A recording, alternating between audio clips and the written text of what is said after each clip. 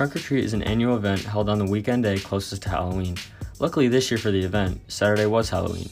Usually Trunk or Treat is held in downtown Cedar Falls, but because of COVID restrictions on the city, it was held at Cedar Falls High School. I talked to one of the Student Senate leaders, Amara Lytle, to learn more information about the event. Their goal for total free will donations was $10,000.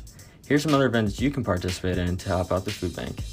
They can go to the Northeast Iowa Food Bank website and volunteer their time, and that every hour a person volunteers is 100 meals, and also going to the Cedar Falls High School counseling office and donating money. I asked Amara about the implementations this year due to COVID. Here are the biggest changes from this year's Trunk or Treat compared to years past in her opinion. So for this year, we are spacing out the trunks every 3 parking spots. All people that are participating are required to wear masks.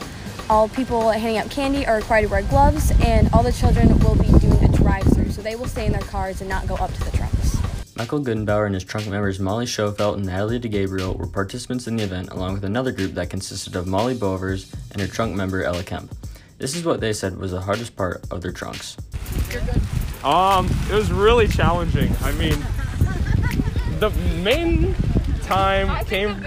I think the masterpiece is the sign here. It was the most challenging part of the entire trunk because it took a lot of time and skill. Coming up with the idea. Yeah, coming up with the idea was the hardest part. Both groups said they got their ideas from Pinterest. Michael's group went all out on a Jurassic Park trunk and even got dino suits for the 3 members, while Molly's group wore some Hawaiian outfits for their beach trunk. Here are the time numbers from each group. Yeah, I'd say about 6 hours or so. Like 6 hours of it was like 3 hours that one day and then 3 hours that other day. So, and like 1 hour right now, it's like 7. Yeah, about 7 hours, I'd say. About 2 hours. Both groups said that giving kids a safe way to trick-or-treat was the most important because trick-or-treating was canceled in the city.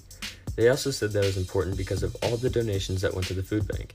Overall, helping others was the main part of Trunk or Treat 2020. This has been Sam Germar of the Tiger Highline Online, signing off.